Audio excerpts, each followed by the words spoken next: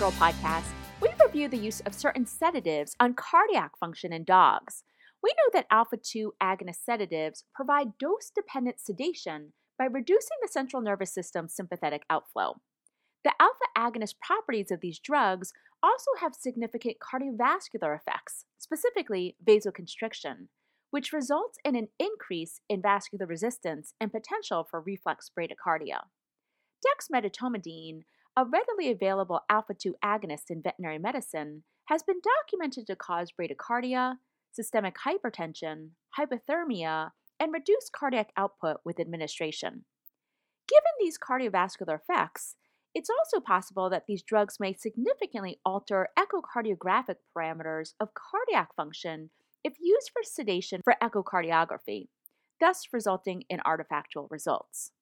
So Kellihan et al. Out of University of Wisconsin wanted to evaluate this by assessing dexdomitor's effects. In other words, how well it resulted in level of sedation and whether it affects echocardiographic parameters of cardiac function. They looked at two doses, the label dose at 10 micrograms per kilogram and a lower dose of 5 micrograms per kilogram. This was a double-blinded, randomized clinical trial that enrolled 14 healthy dogs that had presented to the orthopedic service for lameness. All dogs received auscultation, temperature, sedation score, electrocardiogram, oscillometric blood pressure, and echocardiogram at baseline prior to sedation. Then, dogs were randomized to receive either 10 mics per kg of dexmedetomidine, which is defined as the regular dose group, or 5 mics per kg of dexmedetomidine, defined as a lower dose group. They also received 0.4 mg per kg of butorphanol intramuscularly. This butorphanol dose has been previously established to be hemodynamically insignificant in dogs, by the way. 20 and 60 minutes after sedation, baseline measurements were repeated.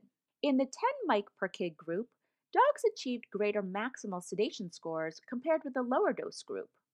The regular dosed group of dogs had a lower median heart rate and respiratory rate at both 20 and 60 minutes. There was no change in rectal temperature or blood pressure in this group. In the lower dose group, in other words, 5 mics per kg, a lower median heart rate and respiratory rate was only observed at the 60-minute mark. Lower rectal temperatures were observed at this time also, as compared to at the 20-minute mark. Also, a lower systolic and mean blood pressure was observed at the 20-minute mark. Overall, there was no significant differences in heart rate, respiratory rate, or temperature between the regular and lower dose groups.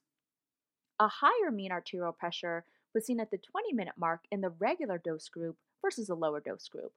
As for echocardiography results, there was a significantly decreased left ventricular internal diameter and end systole, fractional shortening, and ejection fraction at the 20 and 60-minute mark in the regular dose group versus baseline. Note, all of these parameters are echocardiographic measures of systolic function. At the 60-minute mark, there was decreased fractional shortening observed in the lower dose group. Also, there was increased left atrial diameter at the 20 and 60-minute mark for the lower dose group versus baseline. In the regular dose group, there was decreased aortic pulmonic ejection velocities at the 20 and 60-minute time mark, but no significant changes in the lower dose group. The regular dose group also had decreased heart rate and cardiac output at the 20 and 60-minute time mark. Heart rate and cardiac output was significantly decreased at the 60-minute mark in the lower dose group. Lastly, mitral and tricuspid regurgitation and quote-unquote smoke, in other words, echocardiographic spontaneous contrast within a cardiac chamber that's suggestive of blood flow stasis, were noted in the majority of dogs at the 20-minute mark in the regular dose group. As for the level of sedation observed in this study, sedation was adequate in all dogs, but dose-dependent among groups in terms of degree. Significant cardiovascular effects, including bradycardia, reduced cardiac output, and decreased echocardiographic indices of systolic function, were observed within both dose groups, but these effects were not observed to a significant degree at the 20-minute mark in the lower dose group, as opposed to both time points in the regular dose group and at the 60-minute mark in the lower dose group. This suggests that for relatively short procedures or diagnostics, the 5 mic per kg dose is likely to provide adequate sedation without significant cardiovascular effects to the patient, provided that a reversal agent is administered upon completion of the procedure and sedation not continued to 60 minutes. Effects of dexmedetomidine on blood pressure are difficult to interpret in this study, as systemic vascular resistance, or what we call SVR, and invasive measurement, would be the ideal way to measure and evaluate these effects, and it wasn't evaluated in this study. For example, dexmedetomidine may increase a patient's SVR, causing a reflex bradycardia, and resultant combination may be an unchanged or normal non-invasive blood pressure measurement. With regards to sedation, specifically for the purpose of performing an echocardiogram, the cardiovascular effects of either dose group on systolic function, blood flow, and induction of valvular regurgitation have the potential to significantly artifactually alter a clinical diagnosis of the presence or type of heart disease. Therefore, dexmedetomidine and potentially any other alpha-2 agonist should not be ideally used as a sedative for echocardiography. So, what do we take from this VETGirl podcast? Overall, this was a nice, concise study to officially document what is generally discussed and accepted as a cardiovascular sequela for alpha-2 agonists as sedatives, and particularly how this can affect echocardiography.